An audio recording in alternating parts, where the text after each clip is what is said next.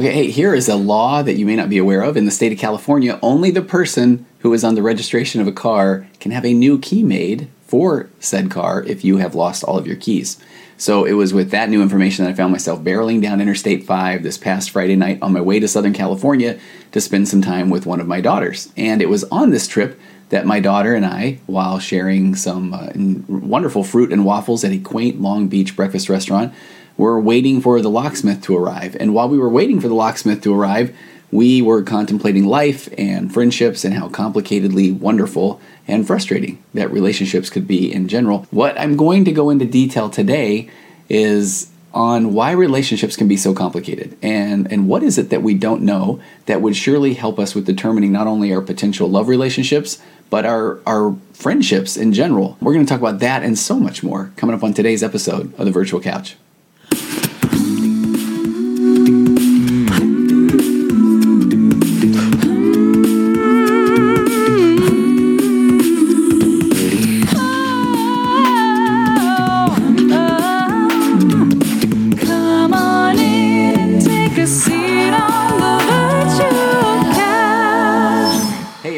Episode 295 of The Virtual Couch. I will be up front with you before we get to the heart of today's episode.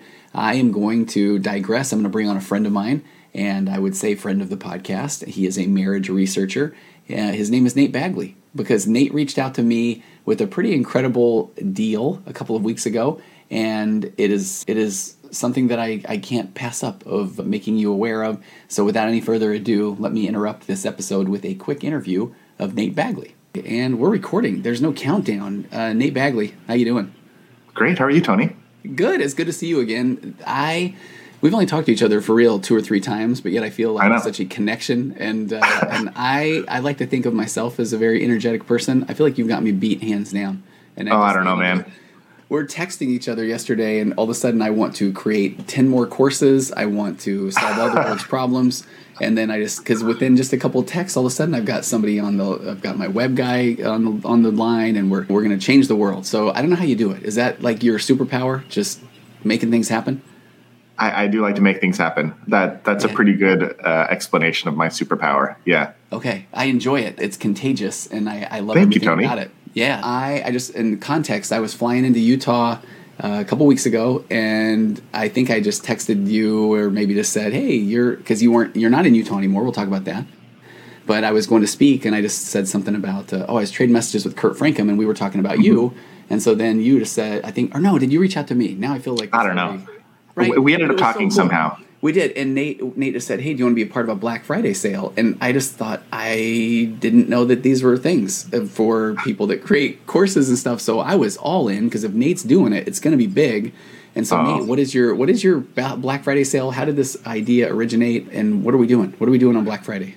Yeah, I just know whenever you're in a relationship with anybody, whether it's with your partner or with your kids or with your parents, your siblings, your friends, coworkers, you're eventually going to run into a hiccup, a problem, a speed bump. There's going to be something that challenges your relationship and maybe gets in the way of you having the connection that you want. And if you ignore those problems, nothing really gets better, and the bad things typically get worse.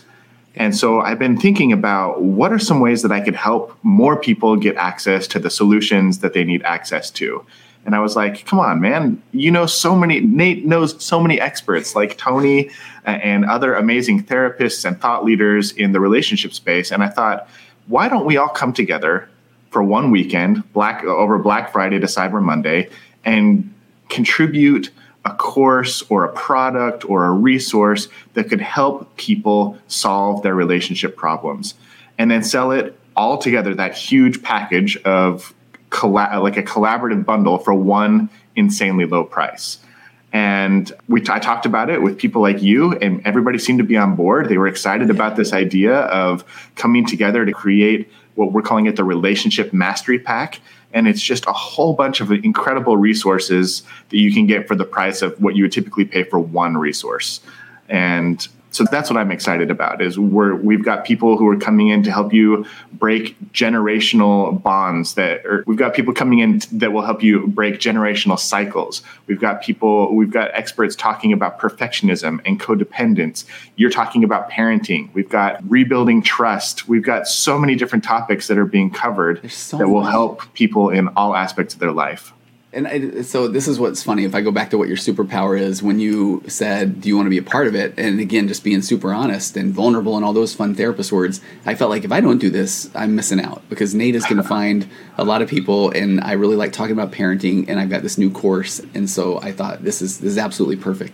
And then I love how you're saying, and I know it's going to sound sales pitchy to my audience, but it's insanely cheap. And when you even shared that, I even thought, again, Nate's doing it, so this must make sense. When you have, there's 10, 15 different courses that are in part of this package. I'm on board. This is going to be really exciting. You're talking about trust. What's your course about? I feel like I still haven't had you on my podcast to talk about things that you're really passionate about. One day we'll make that happen. Talk about that. Yeah, exactly. I don't think I understood trust when I first got married. And I thought of, if my partner was hurting, then, and I didn't mean to hurt her, or maybe I had done something by accident, or I didn't have negative intentions, then why should I apologize? Yeah. Maybe you should just be less sensitive. And then I realized, talking to my wife, so my wife is a nurse, and people in the medical profession, they take this Hippocratic oath, do no harm. And if you're a doctor and you're in the room of a patient, and that patient is suffering with some sort of disease or injury, and you have the means to help them, you help them.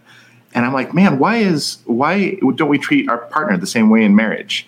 Why, if we have the tools to heal them, to take away their pain, why wouldn't we do that? Why do we have to be prideful about that? So the product I'm offering is called the Trust Workshop. It's a 5-day workshop where I walk people through the steps they need to take to heal the emotional wounds that they've inflicted on their partner throughout their relationship and recreate trust.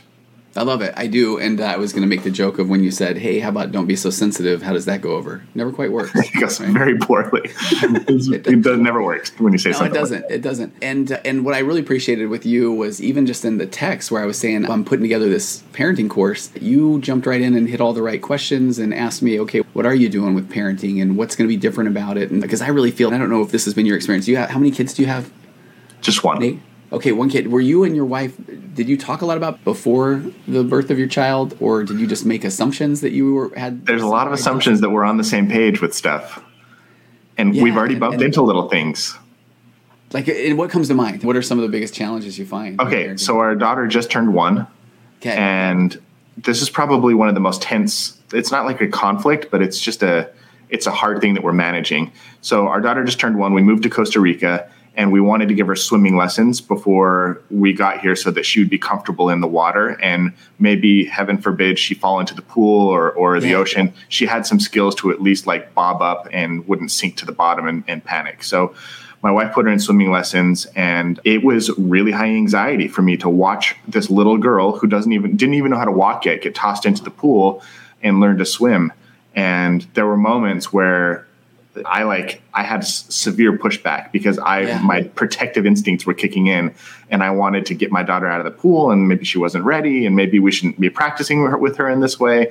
And my wife had a much higher tolerance for anxiety. It was like, no, it's going to be fine. She's going to be safe. And anyway, that was it was an emotional tension that we had to manage. And it was something that was good for our daughter, but there have been moments where we didn't necessarily agree on how to make those swimming lessons happen.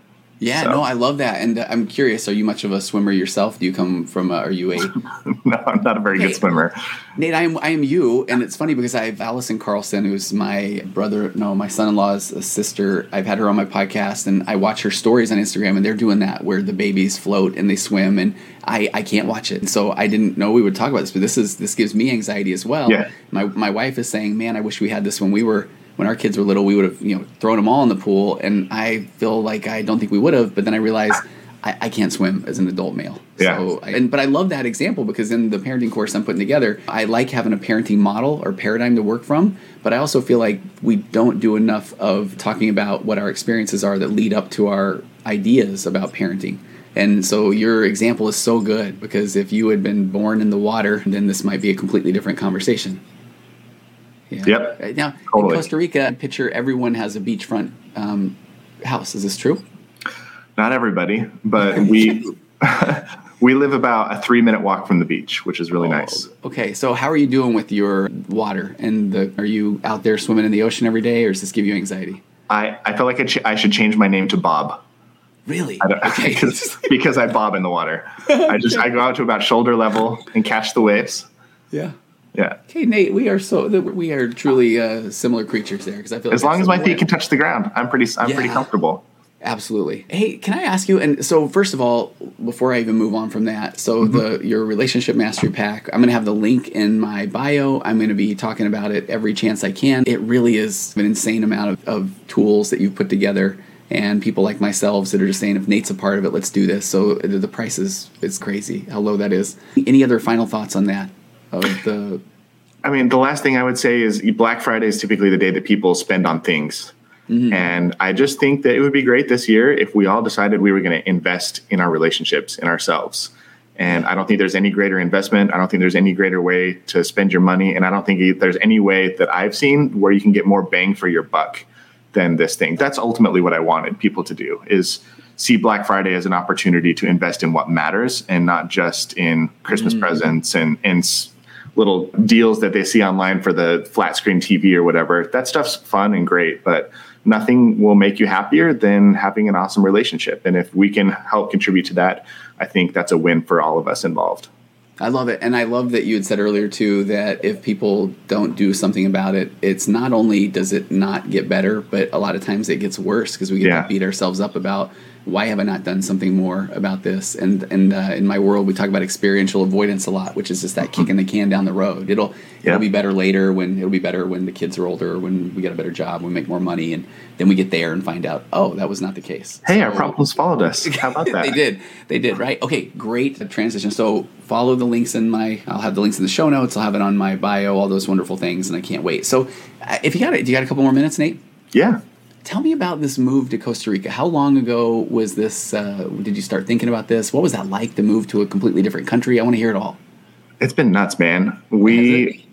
So my wife was pregnant and a frontline nurse during the whole COVID explosion a while back. And it really took a lot out of her. She was really, I think, emotionally and physically burned out. Postpartum was really hard for her. And so we got to this point where, I'm running my own business. I'm trying to take care of our baby when she's at work. She's exhausted. She's tired. I'm exhausted. I'm tired. And we finally just had this honest conversation that, hey, things are not working the way that I think we would like them to. If we were to take an honest assessment of our relationship and our life right now, I don't think that this is very sustainable. And she agreed. And we said, well, what can we change? And I had I want to give major props to my wife for being mature enough to hear this in the way that I meant it. But I told her, I think you're giving the best of you to your work, and our baby and I are getting what's left. Okay. And she started crying, and she's like, I think you're right. Wow. I think you're right. I think I'm giving my energy and my time and my attention to solving all these issues and taking care of all these people at work. And then I come home and I got nothing left, and I just recover, and then I go back to work again. And she's like, that's not the kind of mom I want to be. It's not the kind of wife I want to be. And I said, well, what do we need to change to help you feel better about that situation? And she said, well, maybe I'll quit my job. And I said, great. If you quit your job, we're not tied to Utah where we lived. What do you want to do? And do you want to leave? Do you want to stay? And she's like, what if we just explored some ideas? I said, great. We really enjoyed vacationing to Costa Rica a couple months before that, and we both speak fluent Spanish. And so we just put some feelers out there to see if we could find a place to live. And within 2 weeks, with barely trying, we found a place to live that was right by the beach. We had found our friends magically showed up on our doorstep saying that they needed a place to live. They were getting kicked out of their house. Their landlord was ending their contract. And we're like, do you want to live in our house? And it's like all these things were just falling magically into place. And we decided, hey, why not? We don't have any reason not to take this risk and go on this adventure. And so in a span of about 2 to 3 months, we packed up all of our stuff, bought plane tickets, and moved out of our place and flew down here. And now here we are. Wow. And it all started, and I so appreciate I would love to have your wife and you on to talk about this at some point, but those difficult conversations, I often say we're so afraid of contention that we avoid the tension altogether. And that conversation. Now I'm looking out my bedroom window at monkeys swinging in the trees, literally. Oh, okay. And I'm looking out at a parking lot and the field and the freeway. Yeah, but you live in California, so you got the sunshine and the nice weather. This is true. But no monkeys, though. That's amazing. Literal monkeys, Nate? What was that? Literal monkeys? Literal monkeys. Yeah, we wake up every morning to howler monkeys. Okay, what do they do? It's like 6:30 in the morning, we hear, "Whoa!" And I'm like, oh, there's the monkeys. So that conversation, did that take a lot of preparation for you to present that to your wife? That conversation? Honestly, it just came up laying in bed one night. She was just laying there kind of miserable and sad, and I had no idea how to comfort her, and it just came to my mind, hey, are you okay to have an honest conversation? And she's like, okay. And then we just started talking. It just happened. So no, I love it. I know we traded some texts at one point about I did an episode on differentiation and just really talking about how we get away from that enmeshment and codependency, trying to be interdependent and differentiated. And I feel like when we can get to that place, we can look at any conversation more with this curiosity and not the condemnation or criticism or that sort of thing. So do you feel like that was that moment where, hey, I'm having my experience and I want to share, I want to hear hers? Okay. That's exactly right. Yeah. Okay. I had just thought about it enough and realized this isn't really working for me. At least like for a short period of time, I can handle that type of stress and that dynamic, but the stress was mounting. My wife's mental, emotional, and physical health was not great. Neither was mine. And I figured if we ignore it, like I said at the beginning of our talk, if I ignore it, nothing's really going to change. But if I take some initiative and share how I'm feeling and get curious about how she's feeling and where she's at, maybe we can come to a solution. And then 3 months later, we're on the beach getting a tan. So the solution worked. Looking at monkeys, that worked. Yeah. So I think what Nate's saying is if you too want to be on the beach with a tan looking at monkeys, start to lean into these uncomfortable conversations. It's more doable than you think. It is, and that's why we say it's like it seems so scary, but there's a person named Terrence McKenna, and he says that it's like jumping out into the great abyss and realizing there's a feather bed. And I think that too often we're just so afraid of that abyss and that there will be nothing there. And and that's scary. I think the thing that keeps us from jumping is the safety of the plane. Yeah. Okay. You know, you live this life in this little compartment, and it's the way that everybody else in that compartment is living their life, and you're attached to the way that you eat and the things that you own and the neighbors that you have and the routines that you enjoy. And we had to sacrifice all that. People are like, oh, are you just rich? And you can, it's like, no, we're not rich at all, but we're not as attached to our possessions and our home and our neighborhood and our routines as other people typically are. So. And was that a process of becoming less attached to those things, or do you feel like by nature the two of you are more not about those? I think we're a little more. I tend to be more adventurous, and I think I put some pressure. Angeline is amazing at saying yes to my crazy ideas. Wow! So I think I have that. Maybe that's a little bit more innate in me, but also I don't know. I think in my early 20s, I decided that I didn't want to live a boring life. Yeah. Okay. And I took a couple risks to do some big projects, and it panned out great. And I was like, wow, when you take risks, like sometimes failure of taking the risk is even better than not taking the risk at all. I love that. And I really feel like that is the case. And we want to just know that everything's going to be comfortable and safe. And I can understand that, but that's still our good old childhood stuff we bring forth into adulthood. No, I love that. I do. Okay, I was wanting to just promote the thing, and now I want to interview you and your wife. So I'm going to leave it right. That is a teaser, Nate. So I would love to maybe have you and we'd love to come back, Tony, anytime. Okay, would you? Okay, let's do it. And let's talk about what that took to have that difficult conversation. And then I would love to have a shot of you with the monkeys. I think we got a lot to talk about. So Nate, thank you so much for the invitation to thank you for the invitation. Yeah, and link in the bio. And again, I would love for people to take my parenting course, but there is so much more here that's incredible. And I was particularly drawn to your course on trust because I think that's something that would be just phenomenal for people to have, as well as all the other things as part of that. Nate Bagley, thanks for taking the time. My pleasure. Okay, we'll see you soon. Okay, so honestly, go check out the link in the show notes and be prepared for me to share this link like nobody's business because as you can tell, and I could talk to Nate for days, what a nice guy, but as you can tell, the business or the lineup of experts that Nate has put together is phenomenal and the topics cover all kinds of things that will help you in your relationship and I can't wait to dig deeper and have you go into your parenting and learn more about parenting and getting on the same page with your spouse and parenting. So let's get back to today's episode. So the main body of where we're going to go today is from an article entitled Why Do We Like People Who Are Similar to Us by Gwendolyn Seidman, and she's a PhD from the articles from Psychology Today.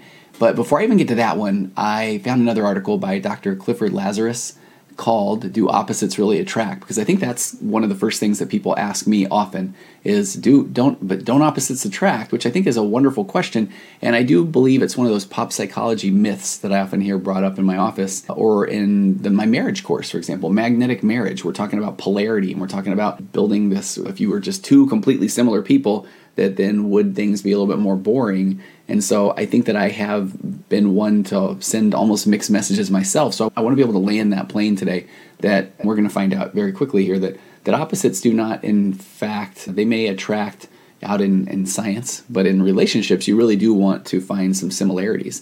But then the similarities is where things may end, in a sense, because we do want some similarities, but then we want to recognize that we do have our own unique experiences that we're bringing into a relationship. So that's really the gist of where I want to go today, because I think it can be confusing, that it's exciting when we learn more about someone, and we may feel like, okay, that person is my complete opposite, so I want to spend more time with them. And that might be an initial draw or a euphoria or give you the nice little dopamine bump. But ultimately, it helps to have some similarities with someone. But then what do we do with those similarities? Do we still feel like we have the tools to be able to speak our mind and still have our own experiences? So we're going to cover that. But before I get there, this is from the article by Clifford Lazarus called Do Opposites Really Attract? He said, it's an incontrovertible fact that opposites attract.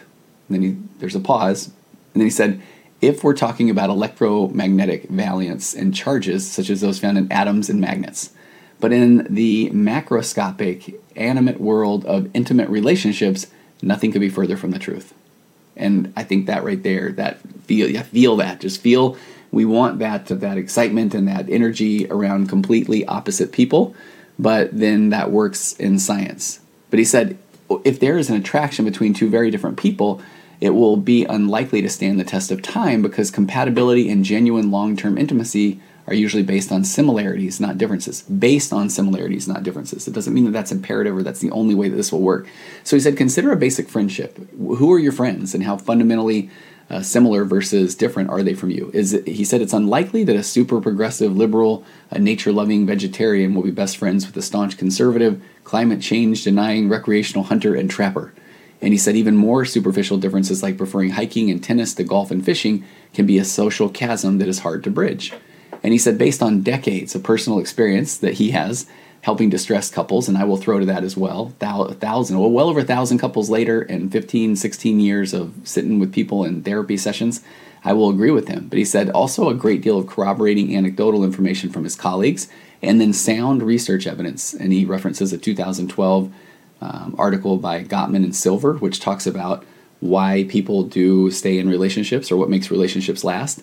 He said here are the major zones of compatibility that can help predict if a marriage or a loving relationship will last. He said the first one is worldview. The second one is basic activities that they do together. The third one is sexual relationship.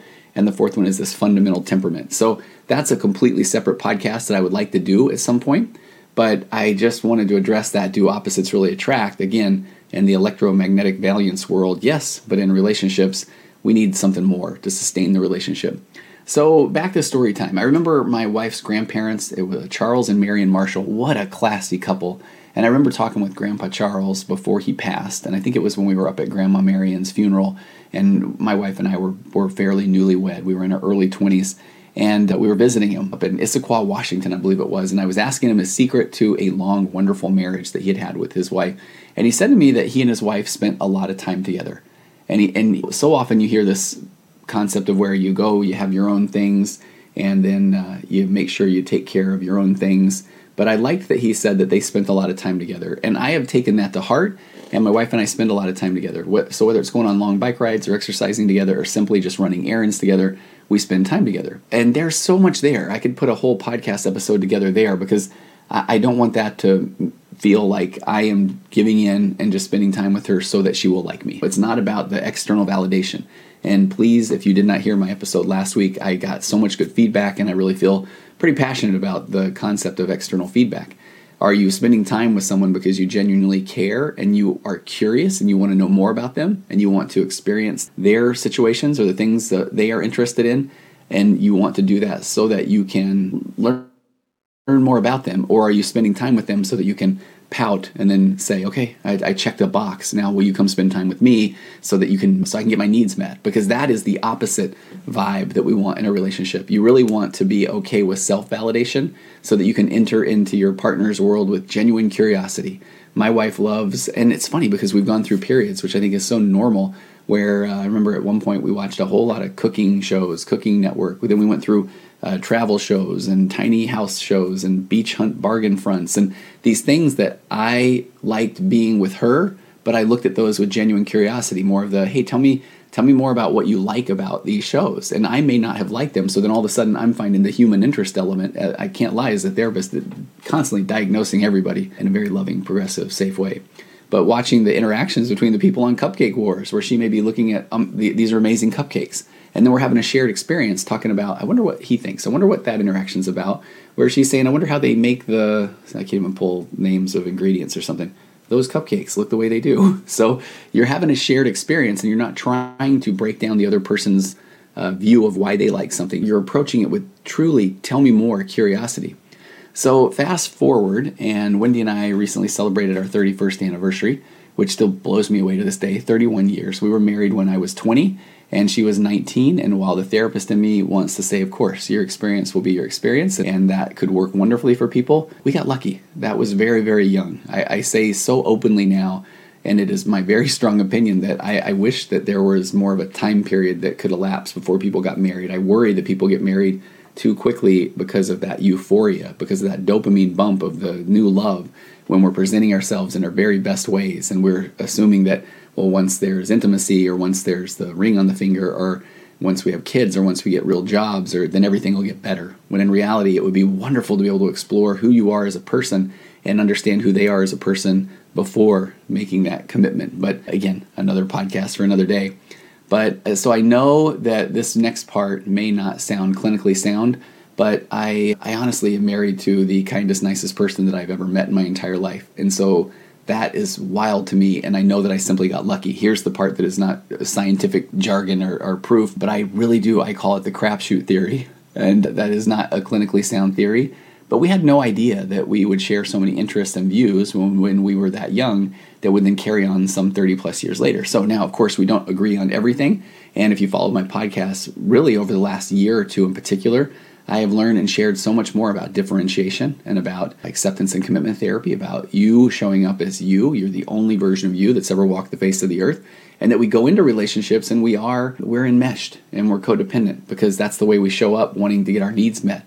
And we want people to like us because coming from childhood, coming from adolescence, teenagerhood, that we still have this belief that if someone has different thoughts, beliefs, or opinions and they're completely different than ours, that then if they find out what we really think or believe, that they will leave us and we will be abandoned. And ultimately, abandonment to our brains equals death. So we're constantly doing this push and pull of trying to figure out how to show up in a relationship so that we will get our needs met and so that our partner will not think that we are absolutely insane and run away and leave us.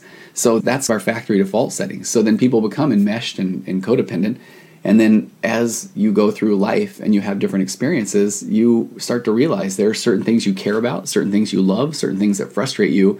But when we express those things often, then if they come as a shock to our spouse, our partner, they will often say, I didn't know you felt that way. To which our poor little still inner child wounding brains view as criticism. And when we feel like we're criticized, we immediately worry that criticism is going to go into shame, that this person is going to think I'm a horrible person or a bad husband or a bad father. So when we view things as criticism and not as curiosity, then when we feel this criticism coming on, then we go into this protecting our ego stance. And how do we protect our ego?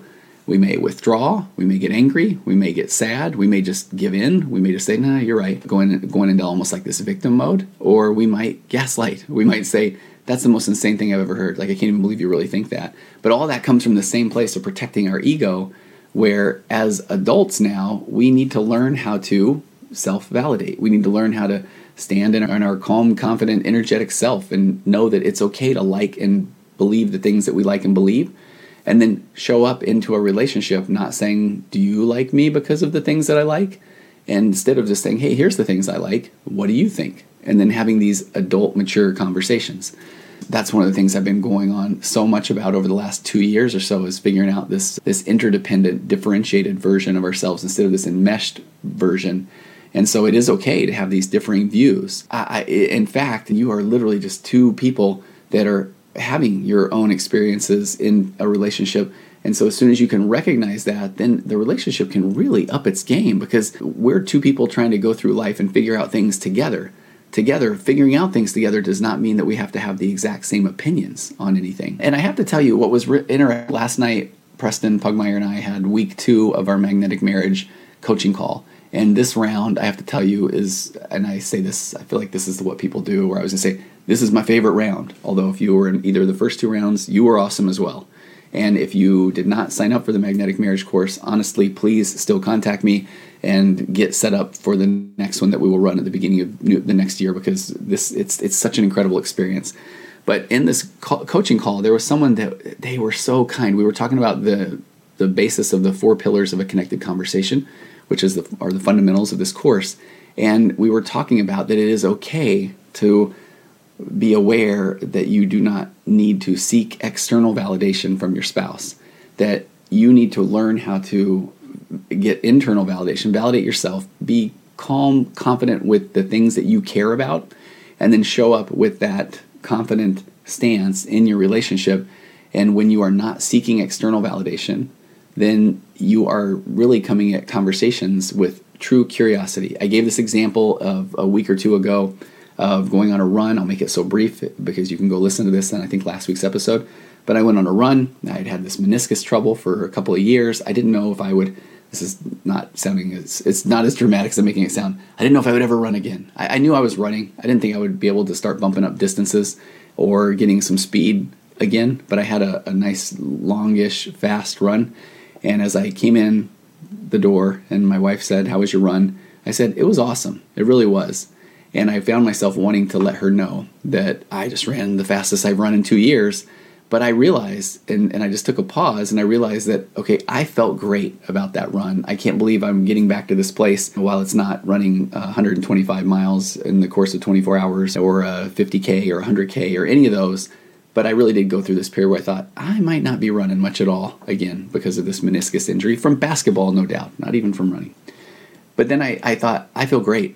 And so if I had put it out there to her in that very moment that I ran faster than I have in a long time, there were so many things that she had a potential to get, quote, wrong. That if she would have said, "Oh, how much faster was it than your fastest?" Well, in reality, it was like 2 seconds faster than my fastest. But I was just excited about it. So if she would have said that in that moment, I realized if I would have been seeking that external validation from her, I wanted her to validate something in me that I wasn't even quite sure how I wanted it validated. So then there were a lot of ways that she would have not been able to validate what I wanted her to validate. So if she would have said, "How much faster?" I could have been deflated and said, "I don't know, it's like 2 seconds faster." Is that the point? Now I feel like she must not care about me, or she doesn't appreciate me the way that I want her to.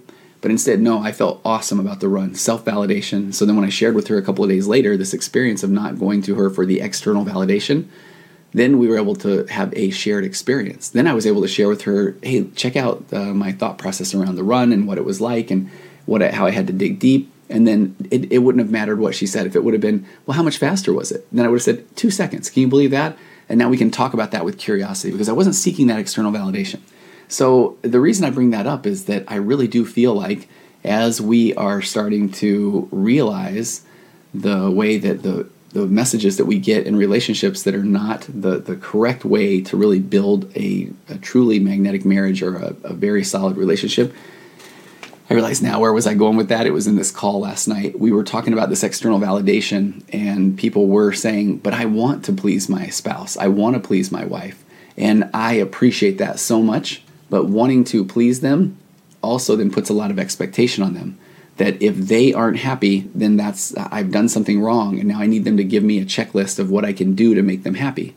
So it's just the wrong dynamic. We need to seek that happiness and that validation internally and raise our baselines up and then have these shared experiences together so we can look at these experiences with real curiosity and real connection and not feel like then playing this constant game of what do I say here and how do I show up and am I making them mad or why did they say that? They just made me mad. Sounds exhausting. So let's get to this article today that I think is going to help a little bit with that. So my daughter and I are talking about this conversation of why do we like the people we like, and so I find this Gwendolyn Seidman article, and the name of the article really is why do we like people who are similar to us? And so I'm going to read this and we're going to react, I guess. It's another one of these experiences that I really enjoy. And she says that research examines why we prefer people who are similar to us. So she said it's not surprising that we tend to like people who are similar to us, and she notes and has a link to a large body of research that's starting to confirm that. But the reasons why we like people who are like us can be complex. She said that first, there's a difference between actually having a lot in common with somebody called actual similarity. Let's remember that one. And then believing that we have a lot in common, which is perceived similarity. So already we have actual similarity and perceived similarity.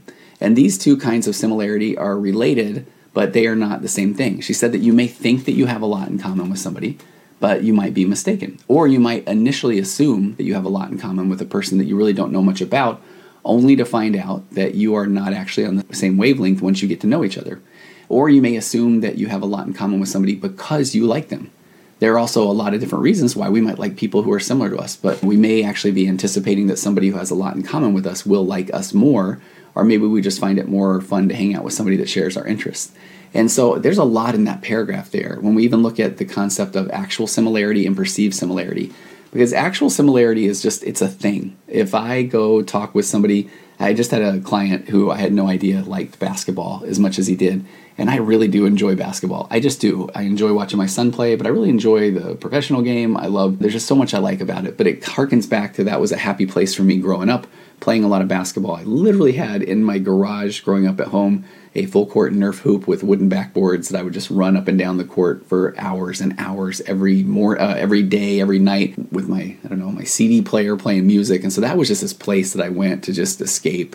And we're talking as a kid, and it was a happy place. So I know that basketball means so much to me, and it may not mean that exactly that to somebody else. But we were having this shared experience, and it was an actual similarity. There are other people who a person might wear, let's say, an NBA jersey into my office. I've had that happen on occasion. And then I will have a perceived similarity. I will believe that they must be on the same page. But then when you start to talk to them, and then they really don't know as much, and then oftentimes we will almost feel this disappointment or letdown that somebody isn't on the same page, not realizing that there's a reason. There are so many different things that go into the makeup of what we like or why we like it. So I love that concept initially of actual similarity and perceived similarity.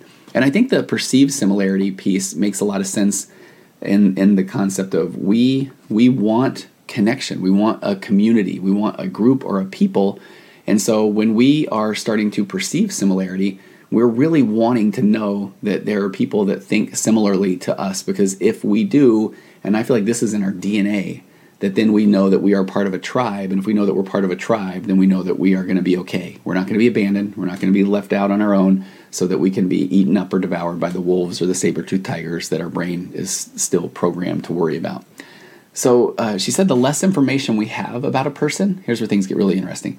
The less information we have about a person, the more actual similarity affects liking. So the less that we know about somebody, the more that the actual similarity affects liking. So in studies where people just read about a stranger and they don't actually meet them, finding out that they have a lot in common with the stranger greatly boosts their liking because they have nothing else upon which to base their impression. This is according to Gwendolyn.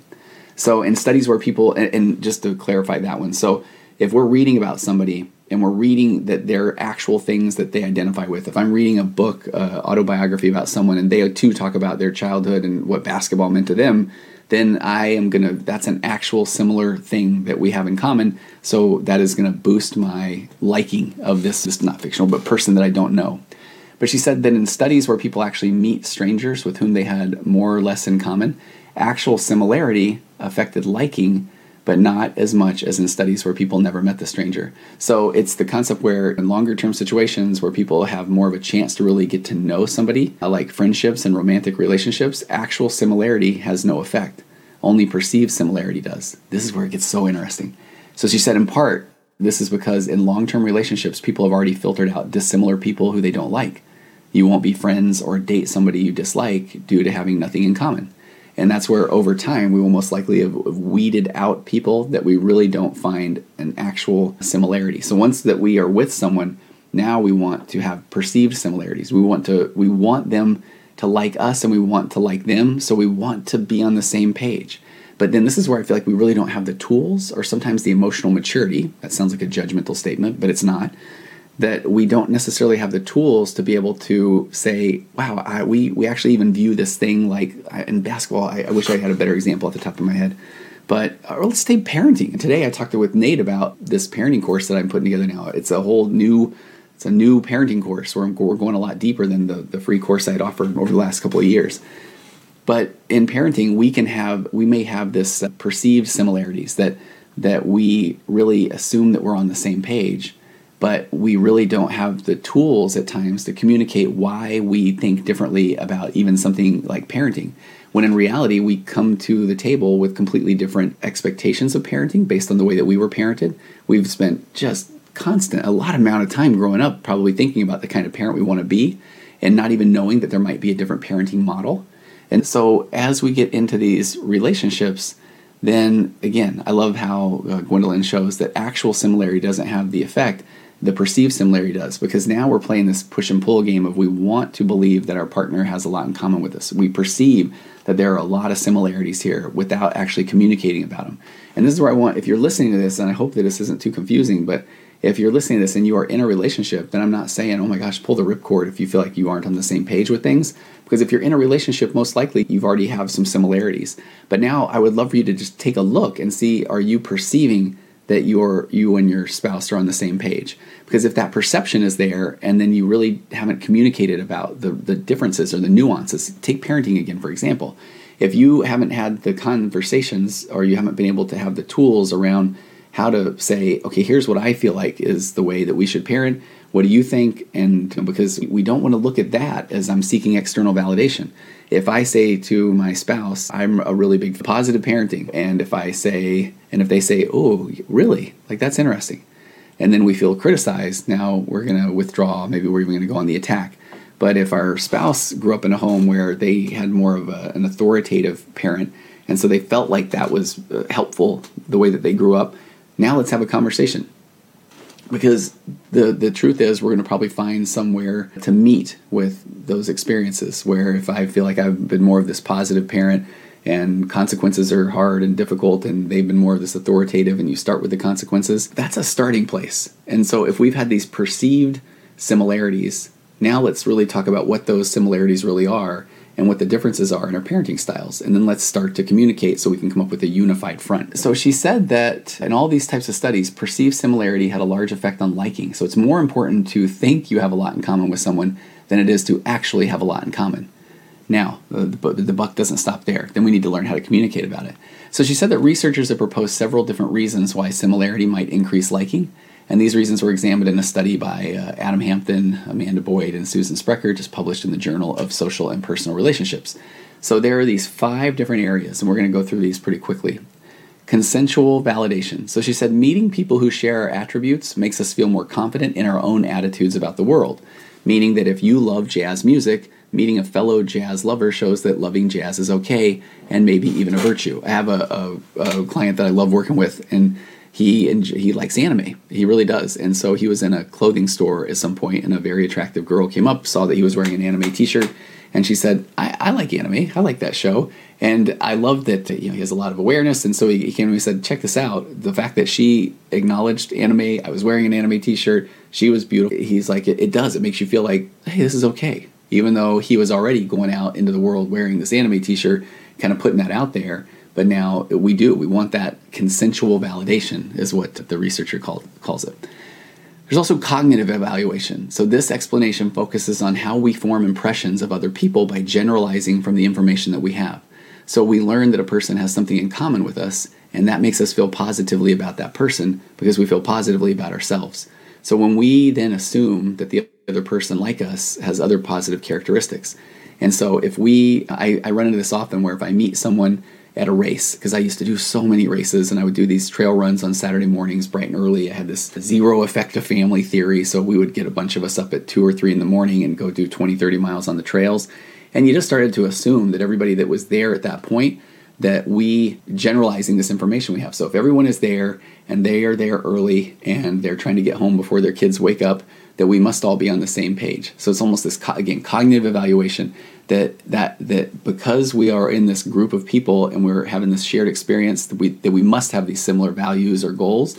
So we generalize that these people must believe the same thing. And I remember at one point learning that they were there and they didn't have kids and they had never been married and they were older. And it's funny because I realize now how invalidating this was. But at some point when you're running, you would get, you're in a group, but every now and again going down a trail or something, you would find yourself running more or less with one person or a couple of people. And I had shared with him that when he's telling me more about a story, and I just wish I could take this one back, but I just said, well, what are you doing here then? If you don't have kids and that sort of thing.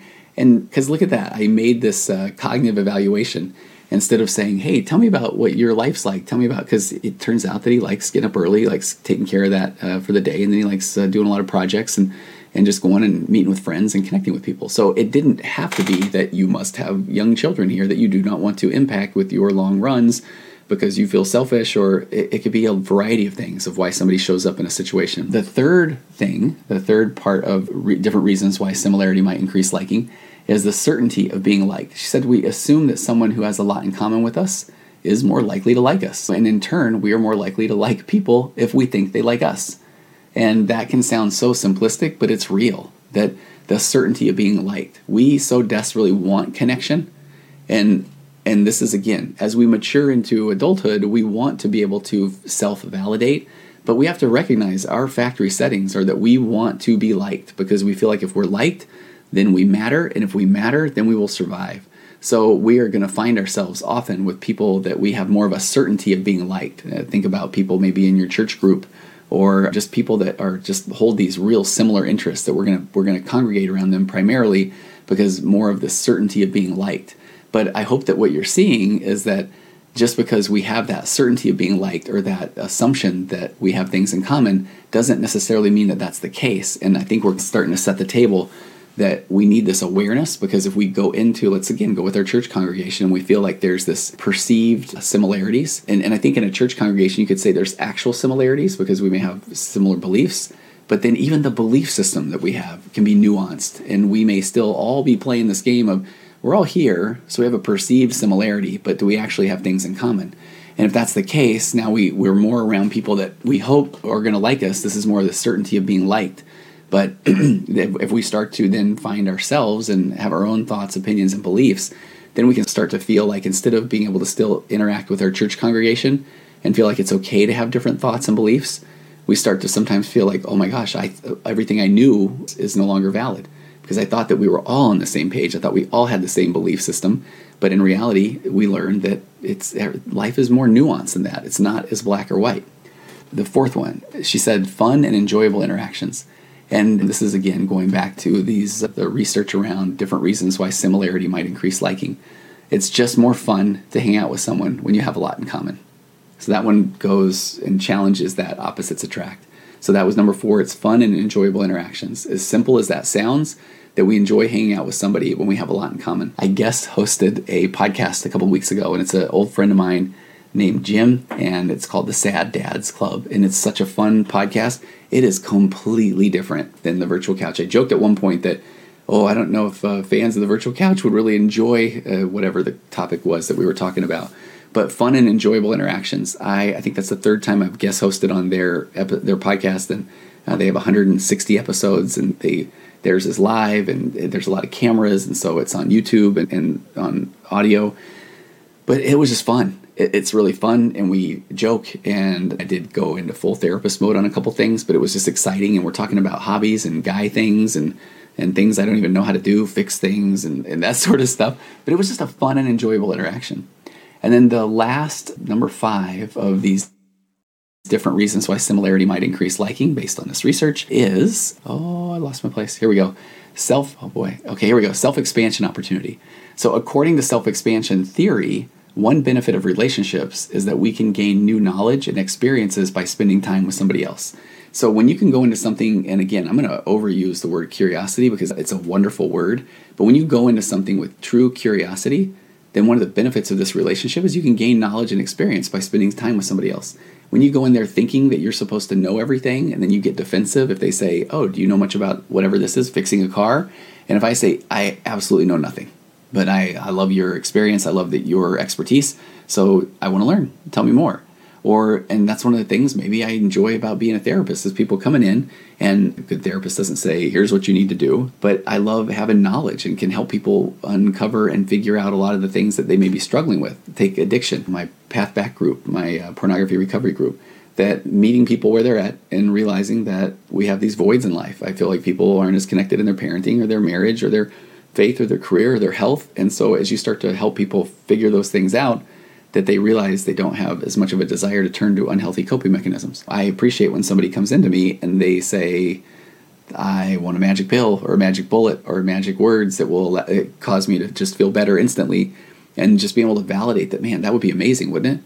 But here is knowledge and experience that I have. So when we spend time together, then I'd love to share that experience with you. And I would love to, when I get in an environment with somebody that knows things I don't know, there's no way I would know these things that I don't know. So that self-expansion opportunity, that a lot of times we like the people that we like because we can learn more from them, but that one's hard. And I know that she didn't put these necessarily in an order or hierarchy, but I feel like that one, self-expansion opportunity, putting that in 5th place in this research, that one's one of the more difficult ones, because that one takes humility and takes us being able to show up with just complete curiosity and being able to say, yeah, I don't know. I don't know anything about that.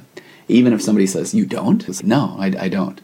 So she said, even though a dissimilar person would be more likely to actually provide new knowledge and experience, research has shown that people who are more likely to see self-expansion opportunities when interacting with somebody who is somewhat similar rather than dissimilar to them, then that can be much easier. So we're still working out off of this concept that we really do have this actual similarity and this perceived similarity and the role that can play in the way we connect with people. So let me give a couple of these studies, because I always think this is fun, and then we'll wrap things up for today. But she said in their study, Hampton and colleagues examined how well each of these 5 reasons could explain links between similarity and liking in situations involving both actual and perceived similarity. In the study, 174 undergraduate students interacted with each other in pairs. So before meeting, the students didn't know anything about each other.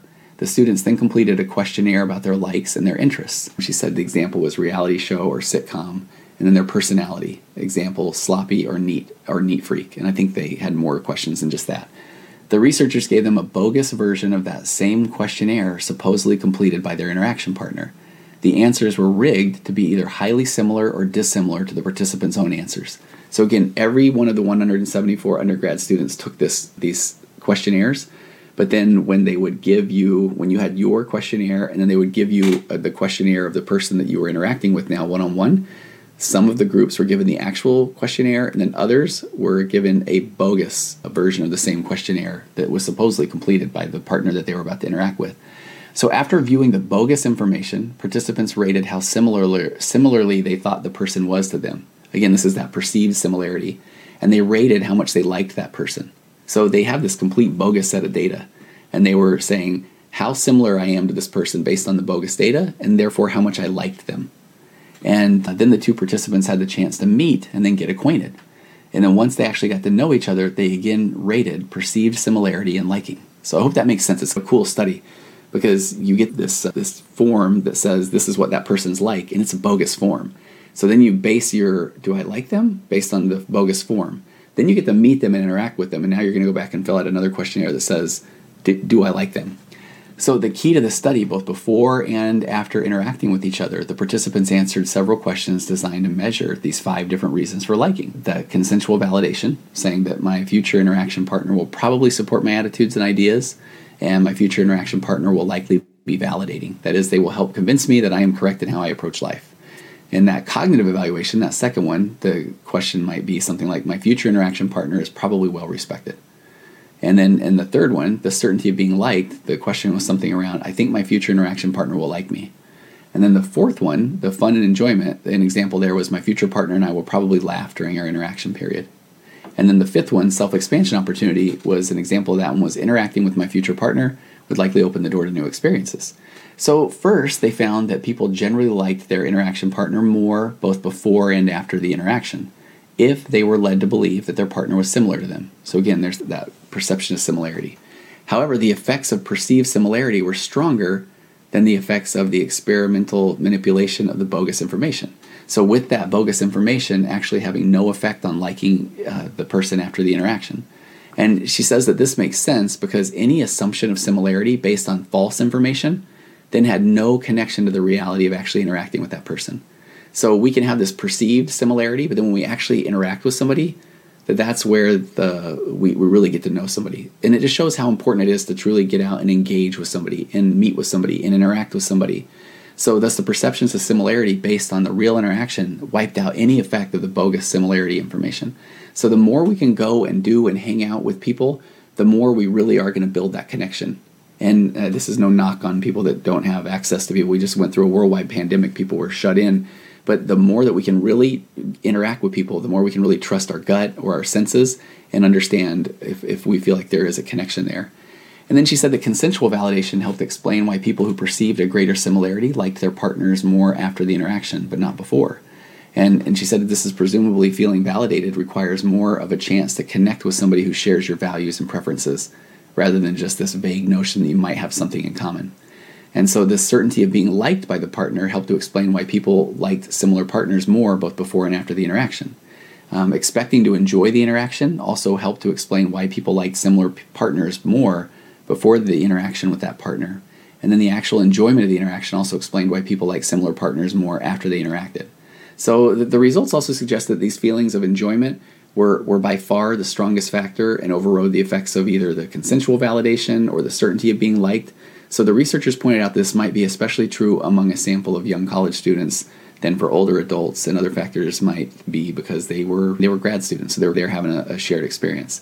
In a nutshell, I know that last part might have gotten a little bit out in the weeds or a little bit confusing, but what Gwendolyn's saying is that this entire study helps us understand why similarity can foster liking when people first meet, but it doesn't shed much light on why perceived similarity is important in longer-term relationships.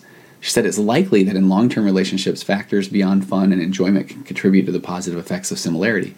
For example, romantic partners who are similar to each other have fewer conflicts, and married couples with similar educational attainment or that are similar in age or that sort of thing are less likely to divorce. Now, that doesn't mean that if there's an age gap or a education gap that people are doomed, but that's just what the studies start to show more of a connection with.